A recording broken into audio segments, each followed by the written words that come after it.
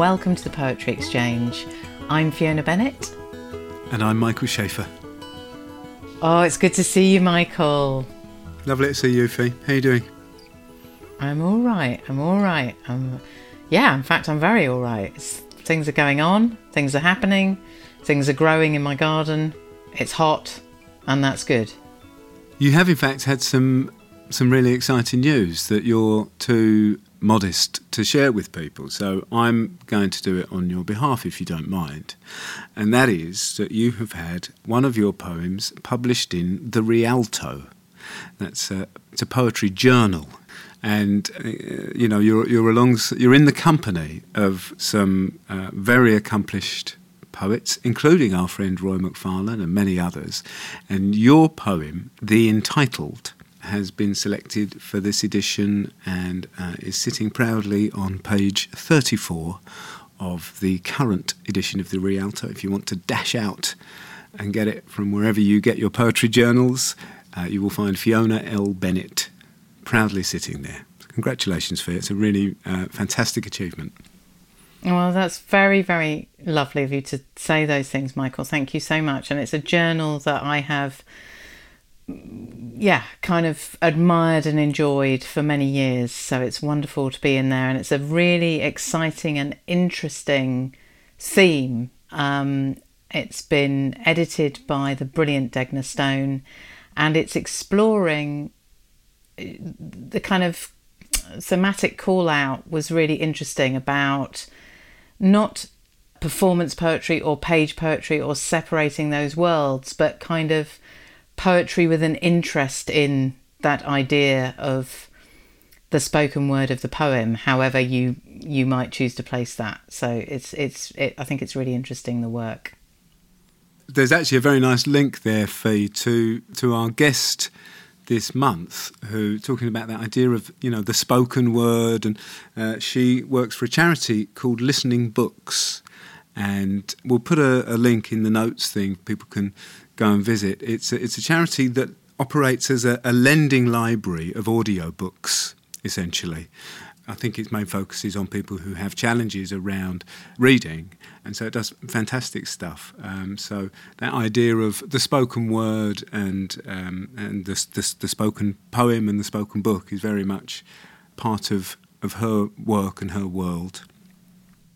Yeah, it was a real pleasure, this conversation, and indeed encountering this poem, which was new to me, and I think we both just really, really enjoyed the conversation and getting to know this poem, which I think is going to be a long-time friend for me. So hopefully it will be for all of our listeners too. You'll be listening to Michael and myself talking about From Blossoms by Lee Young Lee, the poem that's been a friend to Jessica. Is everything all right on the sound end? It's very good. Is it all right? Good. Okay. Because of course you are in the sound game, Jessica. Is it Listening Books? Yes. Yeah. I'm an audio producer for them, so I do their podcast and I do a number of audiobooks as well. What's that sound? That's Fiona. Oh, okay. I don't know what she's saying. Sorry. That's all right. Sorry, that is like just the hazard of being in audio production, is always listening out for problem sounds. Exactly. Is that me? Let's solve it now. So anyway, we're releasing episodes monthly this year, so that's been fun to kind of launch a new series. It's wonderful that you've brought us this poem, and just wonder if you would give it a read for us. Oh, yes. Oh, I'd love to. From Blossoms comes this brown paper bag of peaches we bought from the boy at the bend in the road where we turned toward signs painted peaches. From laden boughs, from hands, from sweet fellowship in the bins, comes nectar at the roadside, succulent peaches we devour, dusty skin and all. Comes the familiar dust of summer, dust we eat. Oh, to take what we love inside, to carry within us an orchard, to eat not only the skin but the shade, not only the sugar but the days, to hold the fruit in our hands, adore it, then bite into the round jubilance of peach. There are days we live as if death were nowhere in the background, from joy to joy to joy, from wing to wing, from blossom to impossible blossom, to sweet, impossible blossom. Well, that was absolutely wonderful. Thank you. I definitely feel that I've eaten a peach. So I don't know how you did that. That was Li Young Lee. You and Li Young Lee together. Yeah. So we had this invitation to you to bring the poem that's been a friend to you, and I sense, Jessica, from the world of work you're involved with, there might have been many choices. What led you to come along with this one today? Well, yeah, I do have other poems that have been friends to me. One that I've had as a friend for a long time is also a friend to someone else on your podcast, and that was the poem Spring and Fall by Gerard Manley Hopkins. And I think both of these poems come from the same era of my life. I encountered them around the same time in my life when I was still in university. And I think both of them, what struck me and stayed with me was, of course, the way the knowledge of mortality creeps in and saturates our experience of the world. And so, of course, with Spring and Fall, that poem, Margaret, are you grieving over Golden Grove and leaving? When you get to the end, that it's Margaret you mourn for, and that realization as you mature that death is always there in the background, as Li Young Lee says. And so I think of these two poems as sort of companions, and I think of them so often. We'll recall the Hopkins poem and then recall this line from Blossoms. There are days we live as if death were nowhere in the background. And it was that line that called to me, but every time I revisit the poem, there's more beyond that. So it's always an enriching experience for me. It's really interesting to hear you say that, Jessica. When I first looked at this last night, that was the line that caught me. Because I thought, this is so interesting. He's saying, grab the moment, and, and all the rest of it in so much of this poem. But in that line, he's reminding us that death is present all the time. Yes. He's saying there are days we live as if it's nowhere in the background, and in so doing, he's letting us know that it's actually always in the background. I thought, gosh, that's really interesting the way he's done that. Isn't it? Yeah, because the scene that he describes, it's like a memory of buying peaches at a roadside stand. And I'm from South Carolina in the US, which is a big producer of peaches, even more than Georgia, which is called the peach state. And so I very much, this isn't why this poem means so much to me, but I also do very much recognize the scene of buying peaches from a roadside stand and the dusty skin and the dust of summer. But yeah, it's like the moment as it was lived, it was as if death were nowhere in the background. But when you recall the moment, when you look back on the moment, as a mature adult, recalling these sweet moments of life, you can only recall them with this knowledge of death in the background. And so it's like the act of memory in some ways adds the bitter to the sweet. Yeah. It's also making me think of another poem. I might have a third friend for you in this little wonderful. genre of moment stuff, which is a Thomas Hardy poem, which is different to this, but it is also about looking back at a sweet moment and going, ooh, that was the sweet moment and we didn't quite know how sweet it was, or how we hold it now in memory is, as you say, kind of all the sweeter for knowing its vulnerability in some way. Anyway, that poem's called The Self-Unseeing. But not to digress into Thomas Hardy, but just that I'm very interested in that thing of, in the softest, kindest, gentlest way, Li Young Lee is sort of saying, also, there is also a little bit of a call to pay attention, therefore, right? Which I think is really deftly done here. I love the verse that comes before.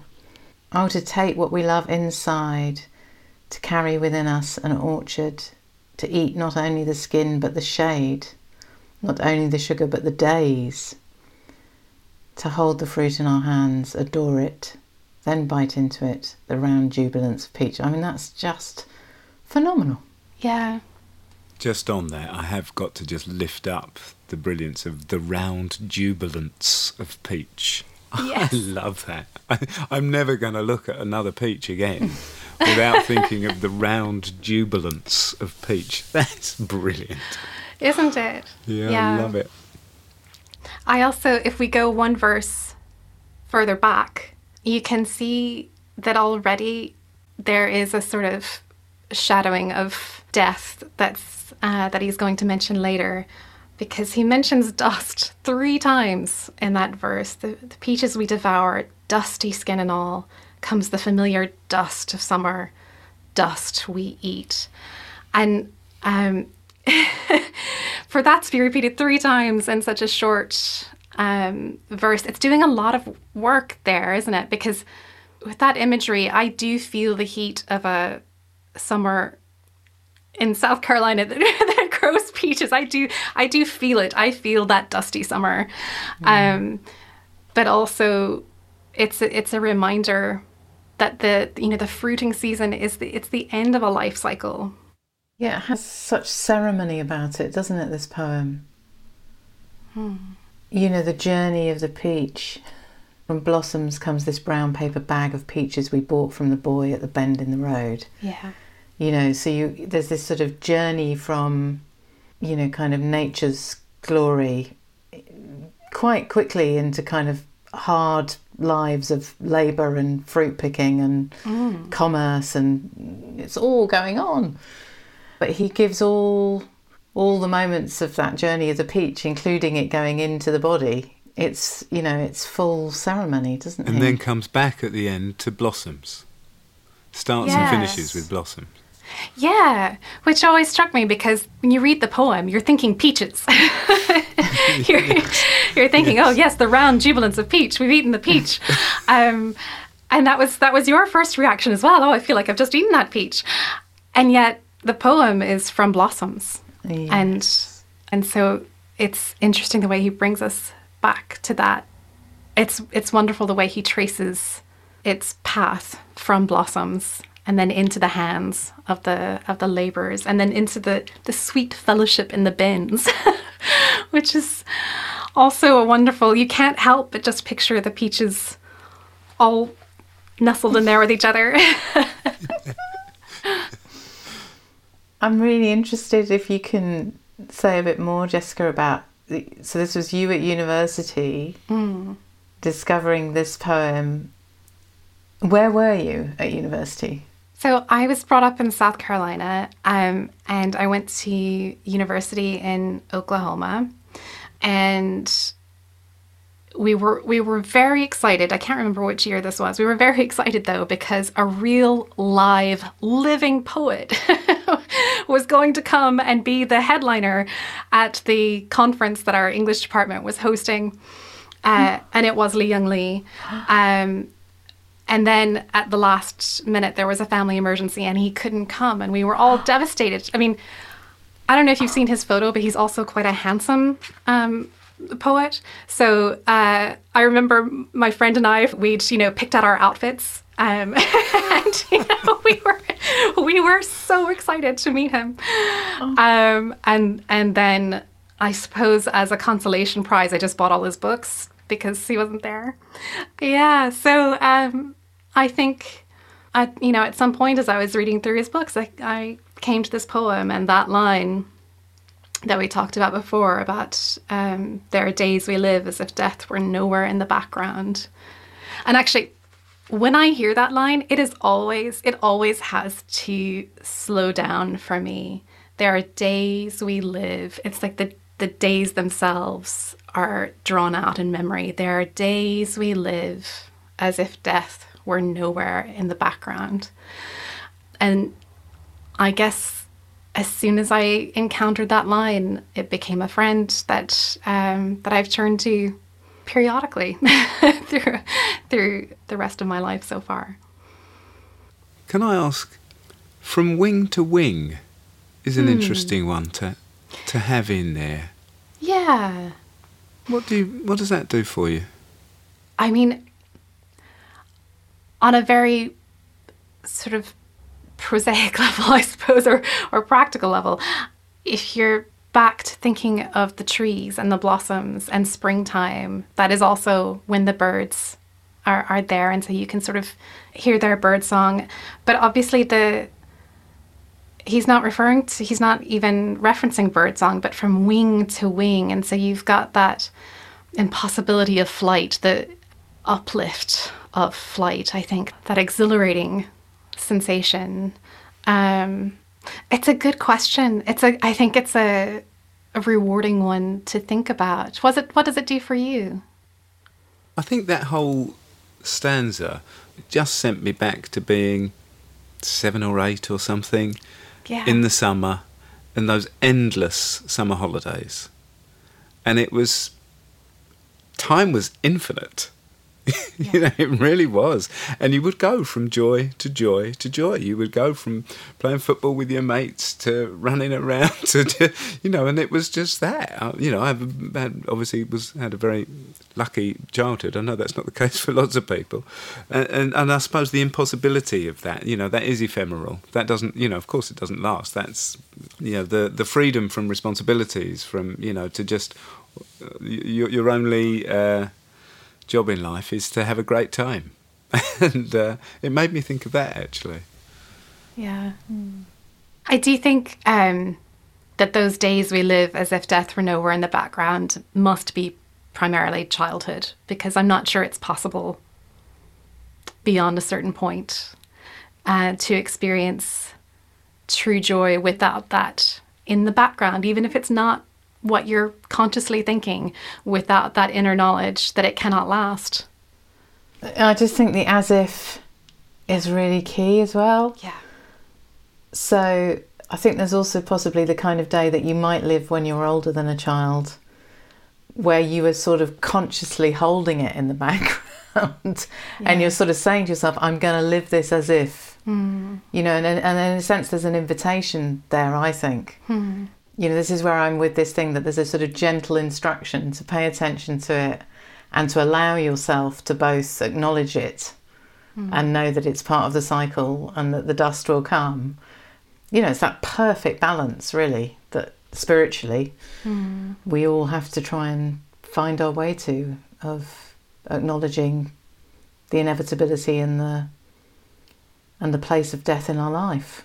Yeah, I think in that previous stanza there's something of the duality of that, isn't there, with the to eat not only the skin but the shade.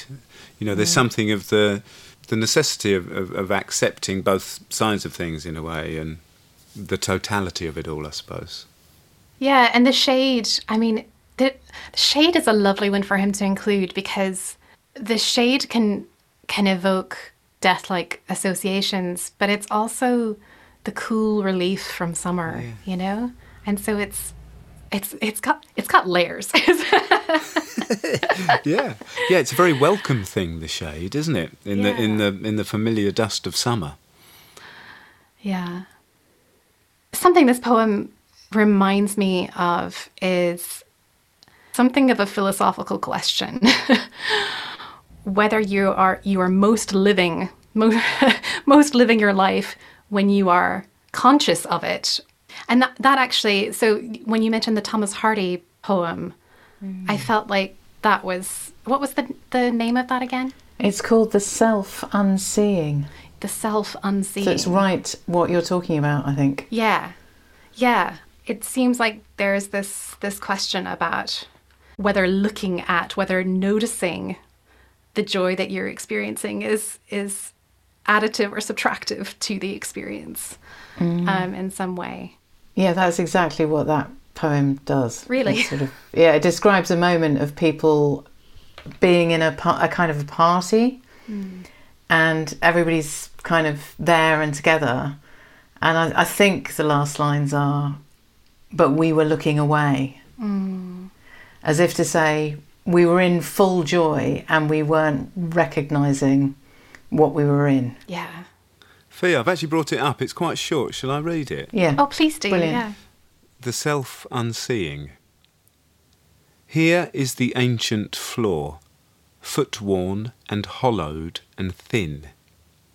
Here was the former door, where the dead feet walked in. She sat here in her chair, smiling into the fire. He who played stood there, bowing it higher and higher. Childlike, I danced in a dream. Blessings emblazoned that day. Everything glowed with a gleam, yet we were looking away. That's so interesting. It's got a lot of those similar themes, hasn't it? It's got childhood and blessings emblazoned that day. Yeah, everything glowing. Yeah. Oh, I'm definitely collecting that as a friend as well. Thank you for that. Thank you, Michael. Thank you for reading it. It was lovely. Yeah. My husband and I were on this wonderful holiday in Greece. I remember just being outside. We weren't doing anything extraordinary. We were just outside walking together. And I recalled both this poem and that line. And I also, at the same time, again, less profound, I suppose, to recall a sitcom. The American version of The Office. There's a character called Andy. And he says something like, I wish we could know we were in the good old days while we're still in the good old days, you know? That is profound. Yeah. I love the US Office. It is. It's so good-hearted, isn't it? It's great. We always ask people, if this poem were a friend, what kind of a friend would it be? Possibly not the kind you're taking to a party. I think this is one for quieter moments, for one-to-one interaction. It's interesting, actually. You know, there's the we in the poem, which is never spelled out who the we is. I've always sort of imagined that it's a father and son because of another poem that's sort of paired with it in the collection that is about a father and son buying peaches. But it doesn't actually spell that out in the poem, and so it leaves it wonderfully open for you to imagine whoever it is that's with you.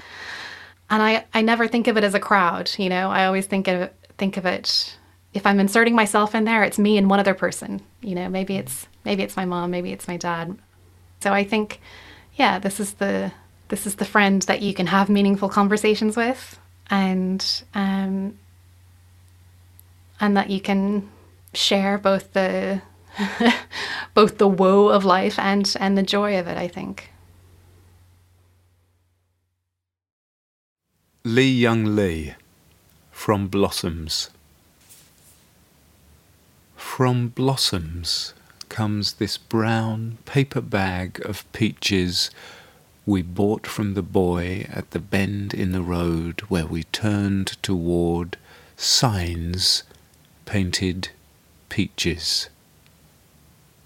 From laden boughs, from hands, from sweet fellowship in the bins, comes nectar at the roadside. Succulent peaches we devour, dusty skin and all. Comes the familiar dust of summer, dust we eat.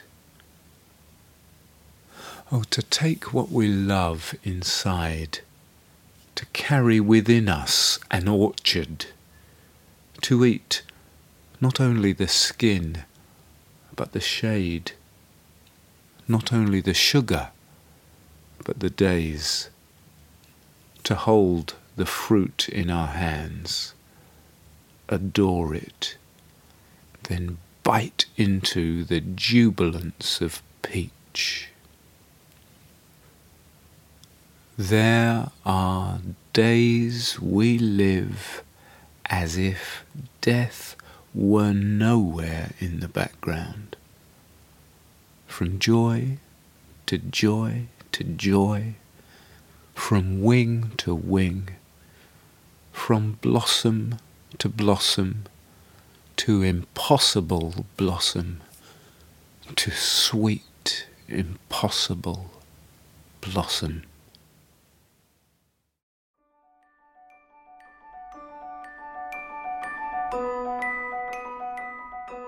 That was Michael with the gift reading at the end there. Our thanks to Lee Young Lee for permission to use the poem and share it with you, and indeed to Jessica for that wonderful conversation and for spending time with us. Jessica mentioned her podcast in the conversation, so we will also put a link to that in the description. Do go and pay that a visit. And she also mentioned one of her other friends, Spring and Fall by Gerard Manley Hopkins, and we spoke to Varney Capildeo about that poem, and it was we thoroughly enjoyed the conversation, didn't we, Fee? So we'll link to that episode as well in the notes, and if you haven't heard that one, go and find that one as well. Now, I have actually got some genuine breaking news, hot off the press, Fee. Latitude Festival have announced that they will be going ahead in 2021 from July the 22nd to the 25th in Suffolk, and they have asked us to be a part of the festival. We did it 2 years ago, and I'm thrilled to say that we will be returning to Latitude Festival this year. It will be the first weekend that everything is able to open up again, and we will be there in the podcast tent. So go and buy your tickets and come and find us there. We're not sure what day we'll be performing yet, but we're going to have some fantastic guests. It would be really great to see you, so do come and say hi. Wonderful. Summer reading. I've got some ideas. I can send you some things over. Oh yeah, what have you got? What's on your radar? Well, I just was happened to, you know that thing when you have those books and you think, oh, I never really sat down and read that. So I sat down and read Pablo Neruda's Love Poetry the other day, and that was rather good for me, I have to say. Something about, these quite extraordinary, I think a lot of them were written when he was on an island.